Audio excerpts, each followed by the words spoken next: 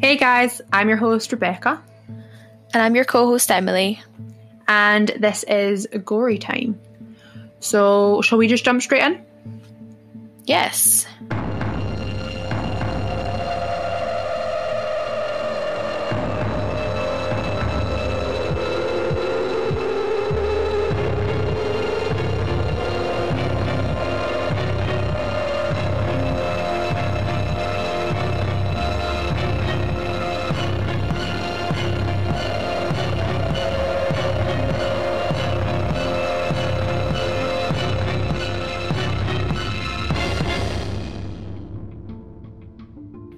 So, in 2007, a man called Mick Philpott appeared on The Jeremy Kyle Show. For anyone that doesn't know about The Jeremy Kyle Show, it's kind of a mix between Dr. Phil and The Jerry Springer Show. Both of which I loved. Do you know what? I have not seen either. What? Oh. I mean, I've seen clips of Dr. Phil ones, but not like a lot. My mum and I would compulsively watch The Jerry Springer Show. Really? For hours, yes. Hours and hours. Like, I've heard of it. It's just never been something I've thought. It was basically rednecks fighting over horrendous men, and it gave me so much joy. It does sound entertaining. It's great. And so I used to record The Jeremy Kyle Show while I was at school, come home and watch it. No way. And my dad was like, "Oh, it's so much trash," and then he'd just sit and compulsively watch it with me. But he appeared in the show because he, his wife, Mairead, and his girlfriend, Lisa, were living together as a sort of throuple in a 3-bed house with his 15 children. Jeez. And both women were pregnant. Oh. So, yeah. Oh my God. That's insane. Mm-hmm. He had 17 children in total to 5 different women. Oh. And all in the same house as well? No, so some of the children would come and go. I know that some of the children's mums were not keen on the children staying with Mick, so... But I will get back to that. So to get private time with his partners, he would have this caravan outside, and each woman would go on a rotating night. So Monday Lisa would be with him, Tuesday Mairead would be with him, Wednesday Lisa would be with him. He never slept in the house, he only slept in the caravan. That's odd. Yeah. So yeah, it's not good. Yeah. It'd be cold as well. So Mairead was just 19 when she married 44-year-old Mick. And Lisa was her bridesmaid at their wedding, was just 17. And pregnant with another man's child. I can see myself getting confused. So? Yes, definitely. If you get confused at any point, I will. Let me know. I'll try and clear it up. I have been head deep in this whole family's drama and gossip. So you would maybe assume that him having 2, as he would call them, wives, he'd be a bit of a Casanova. A bit of a handsome gentleman. Oh, he was not. Not even a little bit. He was this balding man with a handlebar mustache, quite Hulk Hogan, without the money, the teeth, or, anything that anyone might find attractive about Hulk Hogan. And Mick didn't work. Both of the women worked and would give their money straight to Mick when it came in. But he claimed £25,000 a year in benefits for the children. And you bet the media latched onto this. Jeremy Kyle was not a fan of people on benefits. But the Jeremy Kyle Show wasn't the only time that Mick Philpott was on TV. He appeared in a 2008 documentary with a former MP, Anne Widdecombe, and he was labelled Shameless Mick after demanding a bigger house while claiming, at that time, £40,000 a year in benefits for himself, his 2 partners, and what is their collective 11 children. So while on the show, he was very confrontational with Anne Widdecombe. I watched it, and he comes towards her very aggressively, and she actually thinks he's going to hit her on TV while it's being filmed. In 2012, Lisa left Mick and married. She took their 4 children, and they had arguments over custody, which ended up in a custody battle. And on the 11th of May of 2012, they were to have a custody hearing. But this would not go to plan. Mick, Mairead, and 6 of the children would not turn up to this custody hearing. So it's early summer in 2014 at 18 Victory Road. The early morning silence was interrupted by shouts for help and fire engine sirens in the distance. Neighbours look out their window and they are shocked to see their neighbours, Mick and Mairead's home, up in flames. Mick is shouting for help. "Help me, my babies are trapped inside," while still on the phone to emergency services. The kids were upstairs asleep. The parents were asleep in the conservatory. Neighbours rushed down to help, even try and enter the homes themselves because 6 little children are still inside. But the home had reached temperatures of up to 500 degrees. Firefighters turn up and they try and rescue the children. All but one of their babies had already died inside the house. One of their children, actually Mairead's from a previous relationship, Dwayne, who had been the oldest at 13, had survived and was immediately taken to intensive care. Unfortunately, 10-year-old Jade, 9-year-old John, 8-year-old Jack, 6-year-old Jesse, and little Jaden, who's just 5 years old, had all died of smoke inhalation. And I think it's really important to tell you a little about the kids. So Jade was really, really smart, and everyone at her school just loved her. John was polite and he was always so smiley and cheerful. Jack was the quietest one in the family, which I'm sure was hard to find in such a full house. But he was just so lovely to be around. Jesse, in contrast, was loud and such a little character. Jaden, he was Suki. He was the baby of the family and just loved cuddles from family and friends. Dwayne was put on a ventilator, but he unfortunately died in the ICU 3 days later when his parents switched off his life support. Dwayne, who was charming and caring, was always a protector for his little brothers and sister, but he couldn't protect them from this, or even himself. The next day, the parents held a press conference.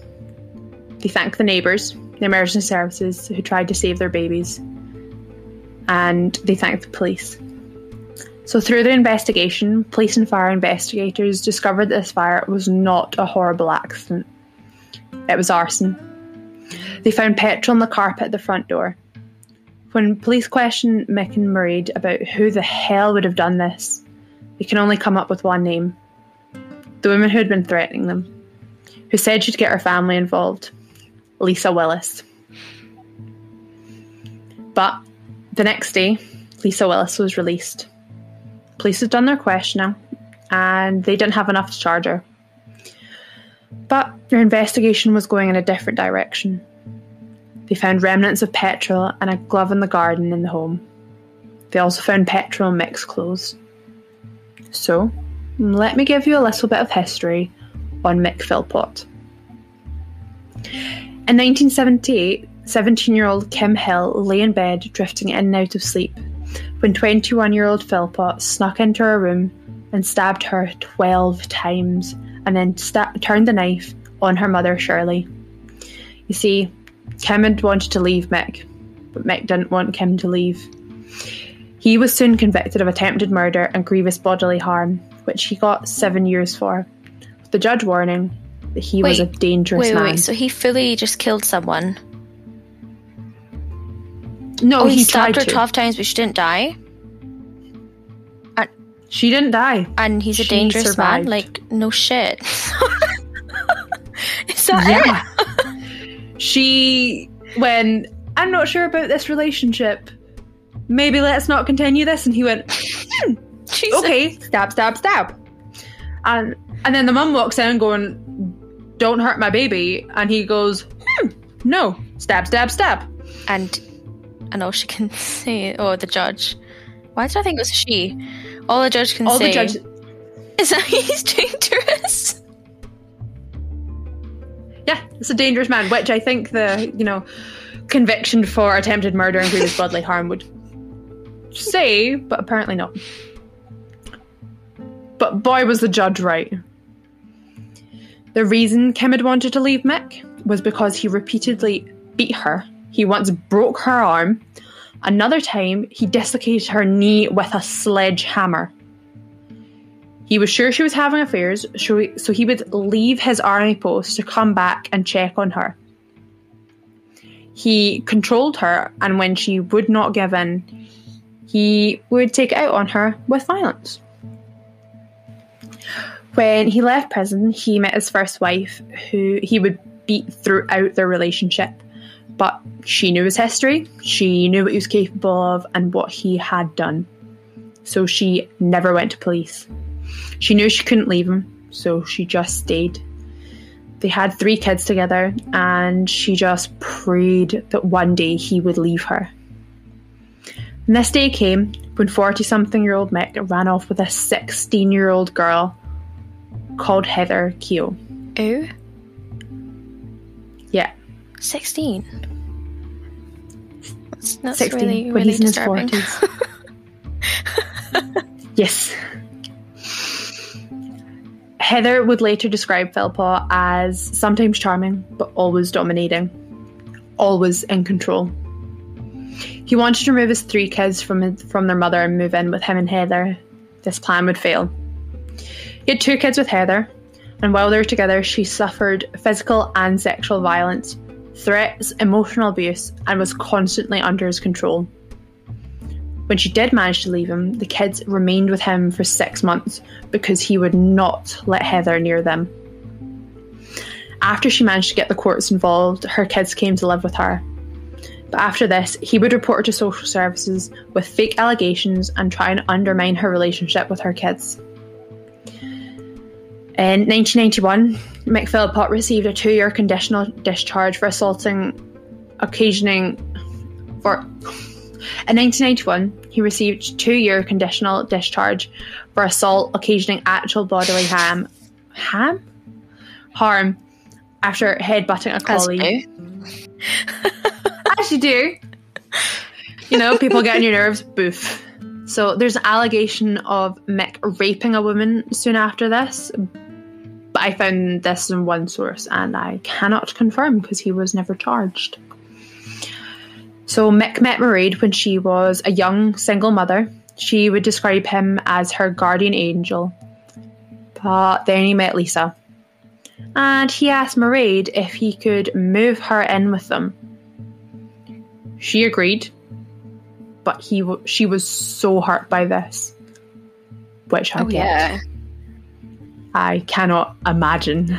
Yeah, understandably. But Mick didn't care. He wanted this and no one else's feelings mattered. Both women were controlled and both women were manipulated. They worked, paid the bills with their wages and the benefits, but it all went straight to Mick Philpott's account. Now, to me, this comes across as financial abuse. If you don't know what financial abuse is, I will cover this later.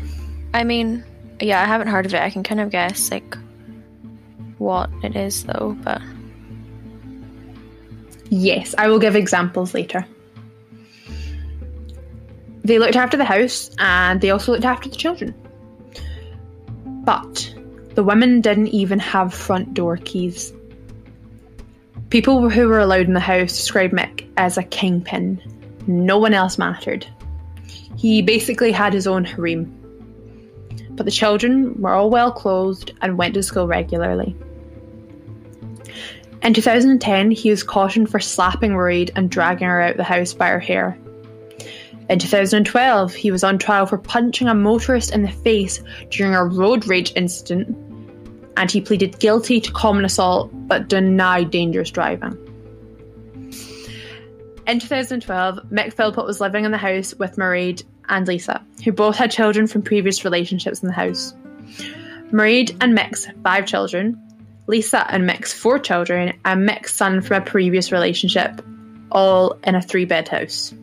So 12 children living in this house. Now, this house wasn't exactly family friendly, despite all the children.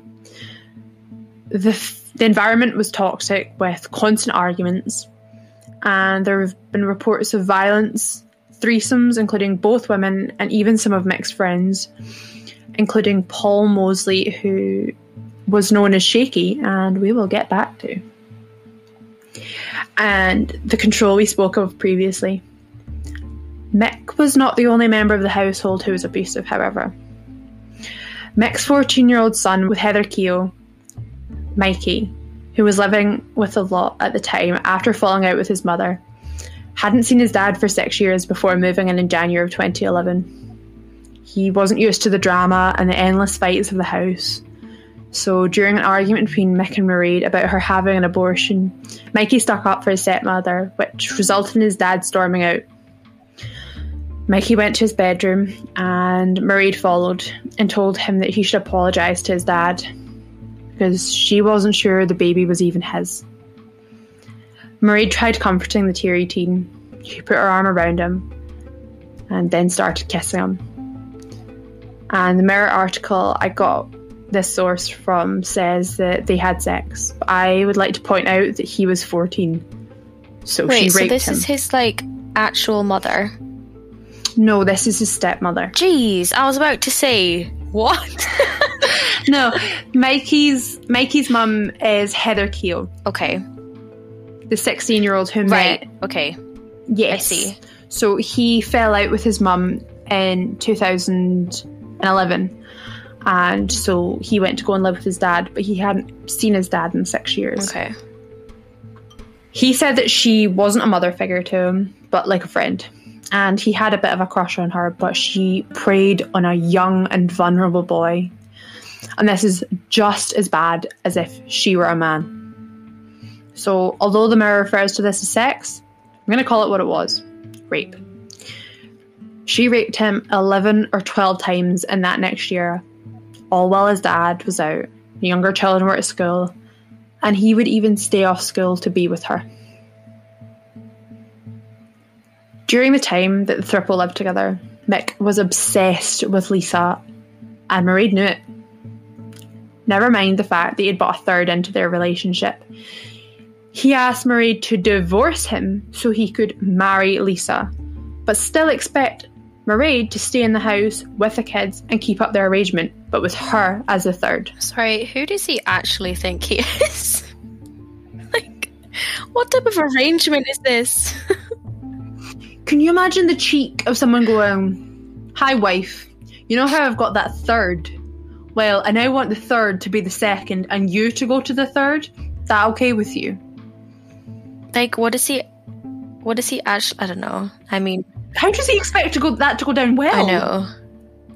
But she said no. No divorce. Lisa described her time with Mick as being trapped.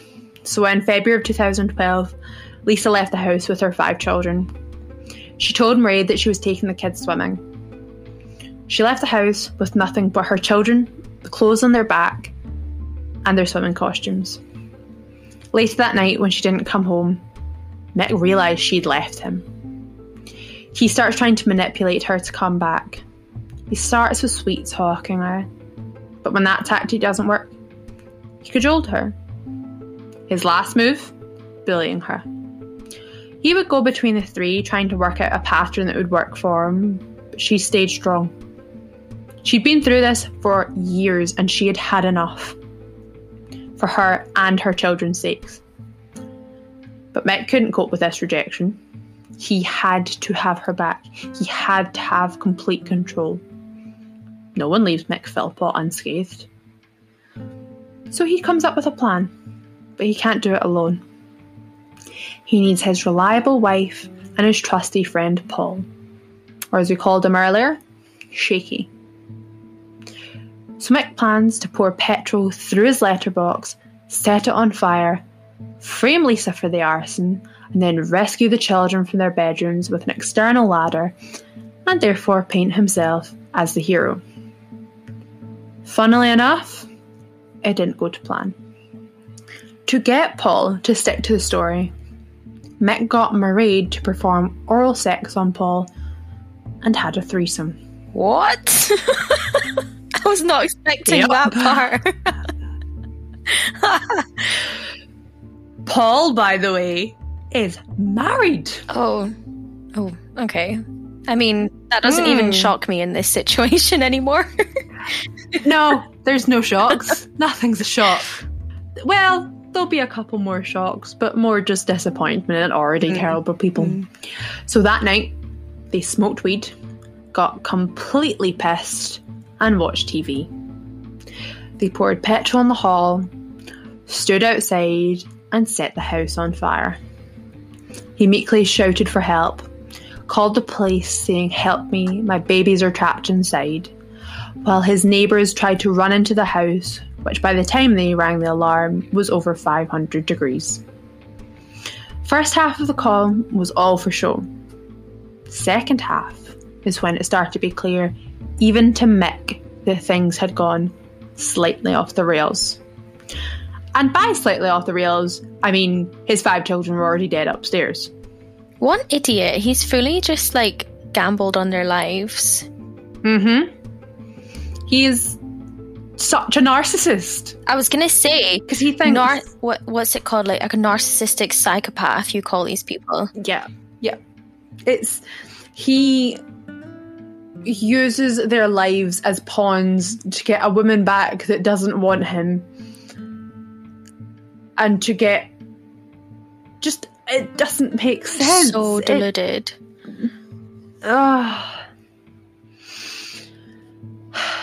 When Dwayne was rushed to intensive care, while he lay in that bed with severe burns all over his body, a ventilator keeping him alive, his stepdad, the only dad he'd known, who'd looked after him his whole life, had to be convinced to go and see him.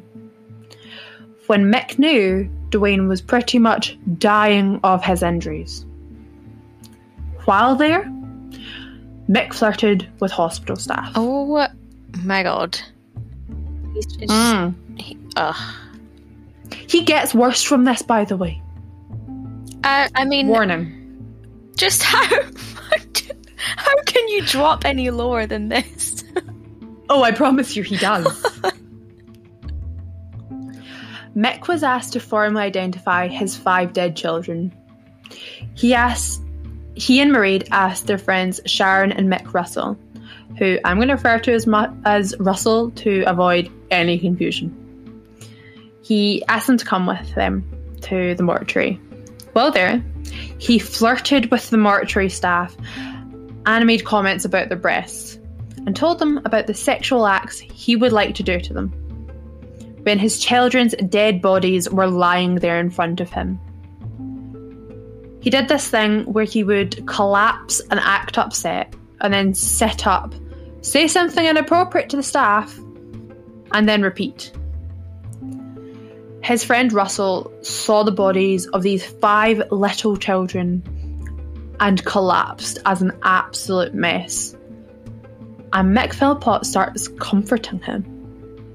And Russell is just sitting there, sobbing his eyes out and thinking, he's comforting me.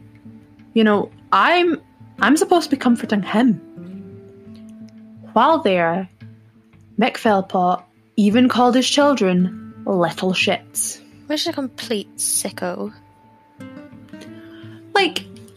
I call Ronan, the dog, a little shit all the time. But he is alive and a dog. And don't get me wrong, he's my baby. But it's usually when he's done something wrong and isn't dead.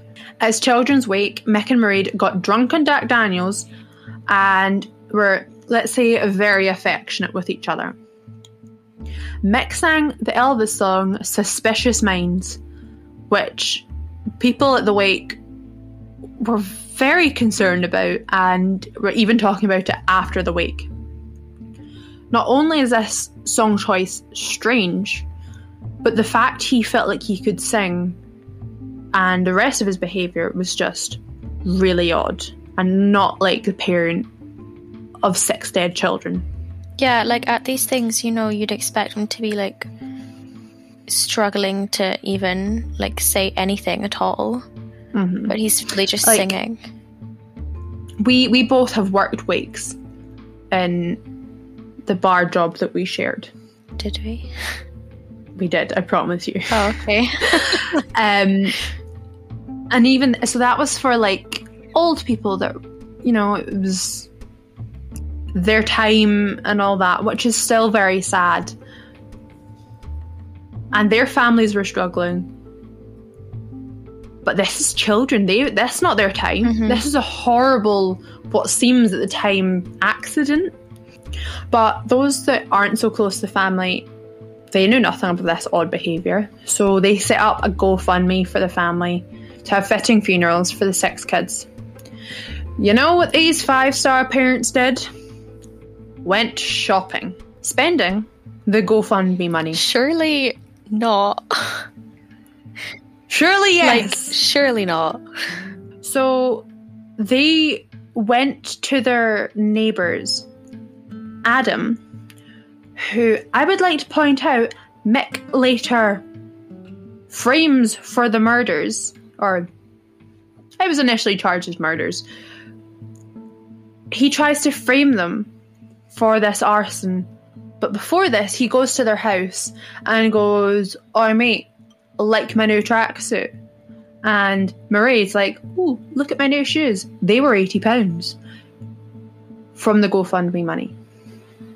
Wait, so did they try to frame the neighbour after they tried to frame Lisa and failed? Yes. Okay. I was going to get to this later, but it came up, so I thought I'd tell you. Okay. Now, we're just going to flash forward for a second. It took these children a year to get headstones because the parents had spent the initial GoFundMe money, and they only got headstones a year later from, yet again, the community coming together to buy these children headstones. That's ridiculous. But let's go back to the police investigation. They were going to need an airtight case to try parents for their kids' arson deaths. No one wants to convict grieving parents unless they are 100% sure that they are responsible. So police look for evidence, and they don't have to look far. So remember the press conference? Well, things weren't all as they seem. During the press conference, Mick Philpotts appeared to cry. Appeared being the operative word. So he doesn't actually cry, as in he makes the actions, but there's no tears. He has this tissue folded up in his hand, and he holds it to his eyes, but it never crumples. So it never gets damp, but he uses it to hide his face. And he squeezes his eyes shut, trying to force tears to come, but they never do. Like, surely this is obvious that he's just trying to, like, fake that. I watched the press conference, and, like, his forehead never crinkles. Like, he's just... like, he's had Botox for the entire thing. There's no tears. The entire press conference looked really stiff. It was odd. It was really strange. Yeah. But if we look at Mairead, she does appear to cry, and her forehead is all crinkled, and she also bites her top lip a lot, which apparently suggests that she is holding back from saying something. The entire time, Mick talks. Mairead doesn't say a word, which shows his control over her. He also holds Mairead in what seems like a really controlling fashion. He like almost covers her. And the way the experts describe it is that he holds her in a way that says, "You're mine." I was going to say, I find it really interesting how there are people that like study how people like stand with each other, and they can tell like what they're and what their relationship's like based on how they're posing. Yeah, I find that really cool. I like body language. It's something that you don't think of and tells a lot about you. Yeah. So the really interesting thing is, you know how I said he thanks everyone who helped? He doesn't actually say anything about finding the people who did this. And the assistant chief constable said, "What was lacking, I think, for me, was perhaps some heartfelt appeal in relation to finding the killer of his 6 children and proper displays of emotion, and maybe anger as well. After 30 years of doing what I do, I've never seen anybody, having suffered that magnitude of loss, deal with it in the manner in which he dealt with it." In the Channel 5 documentary, The Philpotts, 5 Years On, people were saying, how the hell do you feel gratitude when you have 5 dead children and 1 critically injured child? I get that a lot, but there is always the argument of you have no idea how you're going to react. That's true. Like, everyone deals with maybe his way of getting through something would be, well, I'm really thankful that everyone helped us and cared about my children. I'm sad that they're lost, but it means a lot to me that people cared. But I also agree that if you think someone's done this, then you want to find that. You want to find that person and make sure they don't do this to someone else's children. Yeah, you'd be like desperately, you know, like seeking justice for your children. So after police noticed Mick Philpotts' strange behaviour at the press conference, they had a thought. Mick and Mairead can't stay at home. It's a pile of ash, essentially. They're going to need a hotel. And the good thing is, with the hotel, is that when they decide to bug it, Mick and Mairead aren't the ones whose permission they have to ask for, but the hotel owners. So they bug the hotel room. Want to know what they say? Yeah. I'm genuinely excited for this. Mick, what did you say then? Tell me what you said to him then. What did you say about how many times I went up the ladder? Mairead, I lost count how many times you went up the ladders. Mick, what did you say about me trying to get in?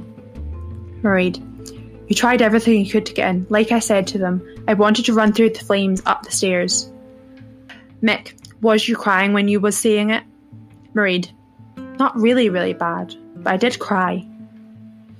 Philpott was also heard to tell his wife, make sure you stick to your story, and they're not going to find any evidence, are they? You know what I mean? Another thing they hear. Mick tells Mairead to give Paul oral the night before the press conference. He tells her to make it good. Afterwards, he tells her he's proud of her for doing it when she didn't want to. Mick, I'm proud of you because you didn't want to do it.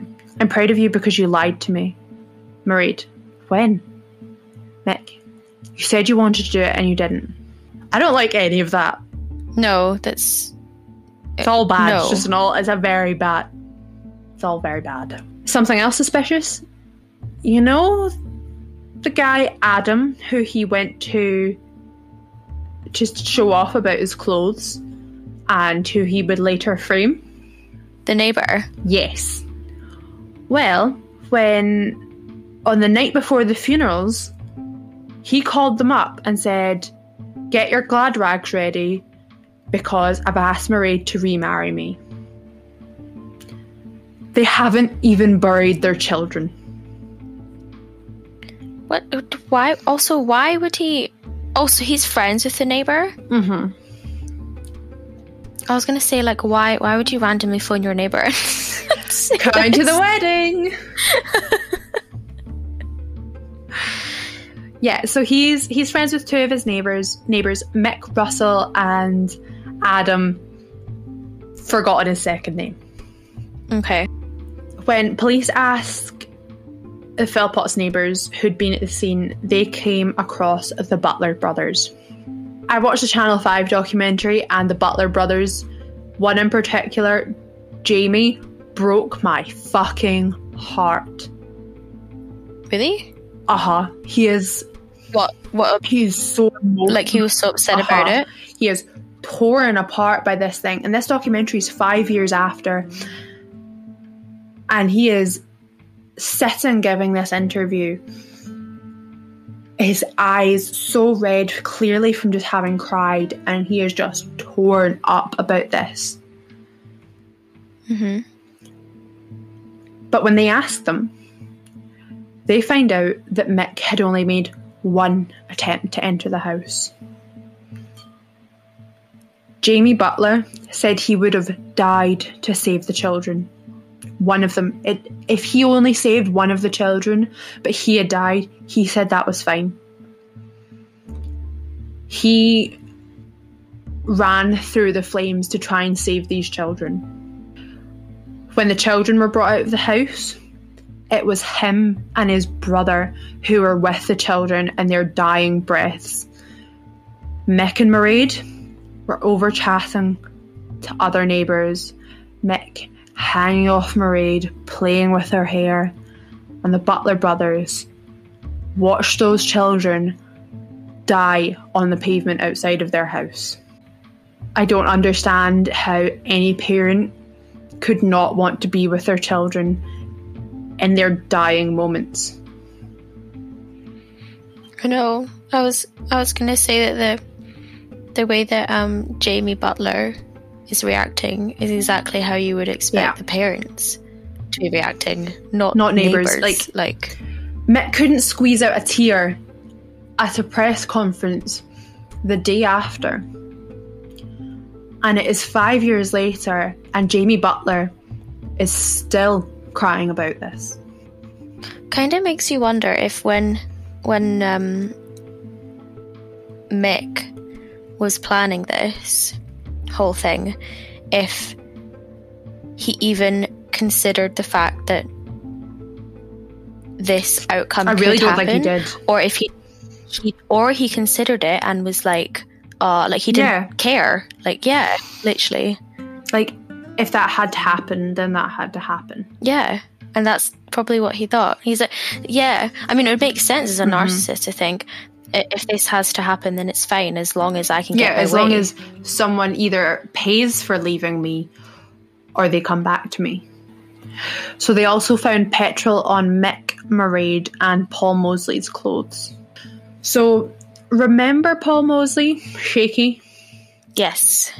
Well, he told his nephew's girlfriend they had rehearsed the fire 6 weeks before. And he had planned to kick in the back door to save the children. But that it had all gone wrong. How do you rehearse a fire? I don't even know. I don't know. But like, how do you rehearse kicking down a door? Like, you can't. I don't know. But this poor girl comes downstairs for like cereal or something, and he's just sitting at the dining room table and he's like, what would you say if I told you this? And she's like, I'm sorry, what? And she doesn't go straight to police because she doesn't know what to think of this. Then when she sees that they've been arrested, she's like, oh crap, he was telling the truth. Oh god, she must feel really bad. Yeah, like awful. It's just But and then I suppose if someone says that to you, like, are you going to take it so like, it's so, what's the word, not ridiculous, but it's just so extreme that you just, it's kind of one of these things you're like, you'd be like, is this someone who's going through trauma because they're now being investigated for murder, they're now like, his friends' kids are dead, blah, blah, blah. Is he just crazy and wanting attention? Or is this real? Wait, side thing. Mm-hmm. So he told her this after it happened? Mm-hmm. Oh, I thought he told her this before. No, he told her this after. Oh, that's why I said that she must feel awful for not saying anything. Okay, that makes more sense. Okay. So they found petrol on Mick, Mairead and Paul Mosley's clothes. They even found petrol in Mairead's pants. Weird? Yeah, weird. Gross? Makes you wonder how often people wash their hands.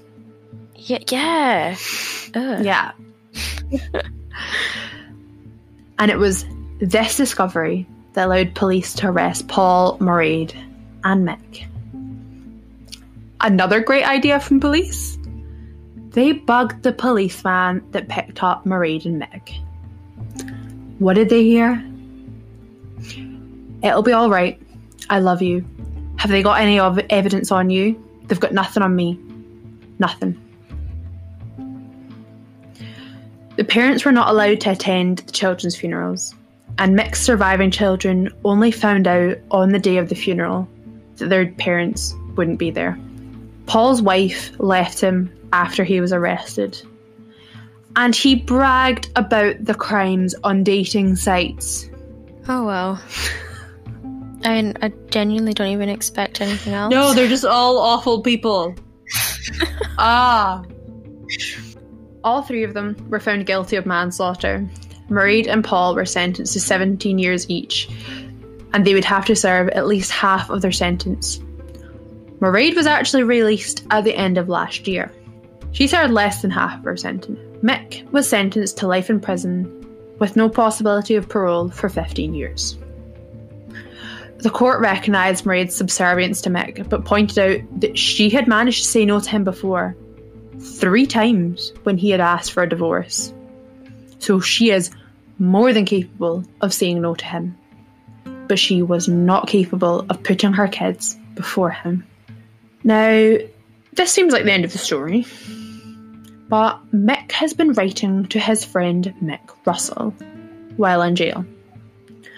And one bit that stands out is that he says when he and Mairead get released from jail, they are going to go to their children's graves, get drunk, and rape each other. What? Yes. At their children's graves? At their children's graves. That is sick. Like, that is gross. Yes. And rape each other. What? Not even like make love. No, rape each other. Oh, it's just disgusting. It's the worst. He's just the fucking worst. Wait, and he just casually tells his friend this as well? Oh yeah, in like the middle of like a really long letter. And in the documentary I watched, Mick Russell turns the camera and he goes, Mick, if you're listening, stop writing to me. It's like, oh dear.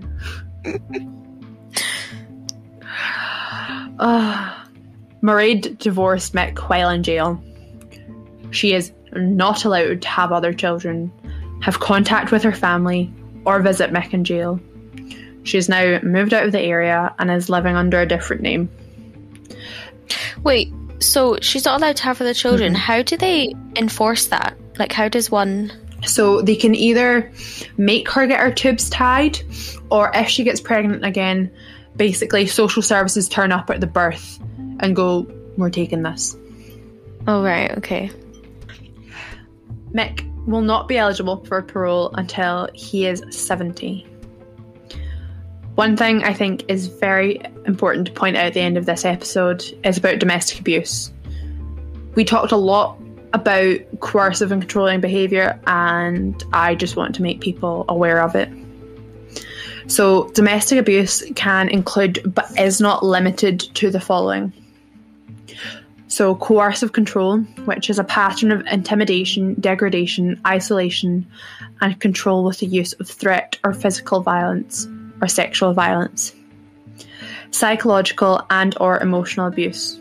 So some examples of emotional abuse are ignoring a partner's feelings, ridiculing or insulting a gender as a group, ridiculing or insulting valued beliefs, religion, race, heritage, or class, withholding approval, appreciation, or affection as punishment, continually criticising, calling names, or shouting at partners, humiliating partners in private or public, refusing to socialise with people who are important to the partner, taking car keys, mobile phones, or other means of communication away, regularly threatening to leave or told to leave, not allowing access to basic needs, so toiletries, medication, etc.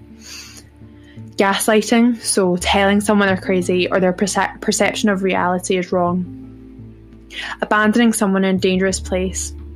Threatening to hurt or kill family members. Punishing or depriving the children when angry. Threatening to kidnap the children. Abusing or torturing or killing pets. Harassing partners about imagined affairs. Manipulating partners with lies and contradictions, destroying furniture, punching holes in walls or breaking appliances, wielding weapons in a threatening way. So there's also physical abuse, which can include non-consensual roughhousing. There's sexual abuse, which can be more than just rape. Some examples of this are birth control sabotage, reproductive coercion, so basically making someone have your child,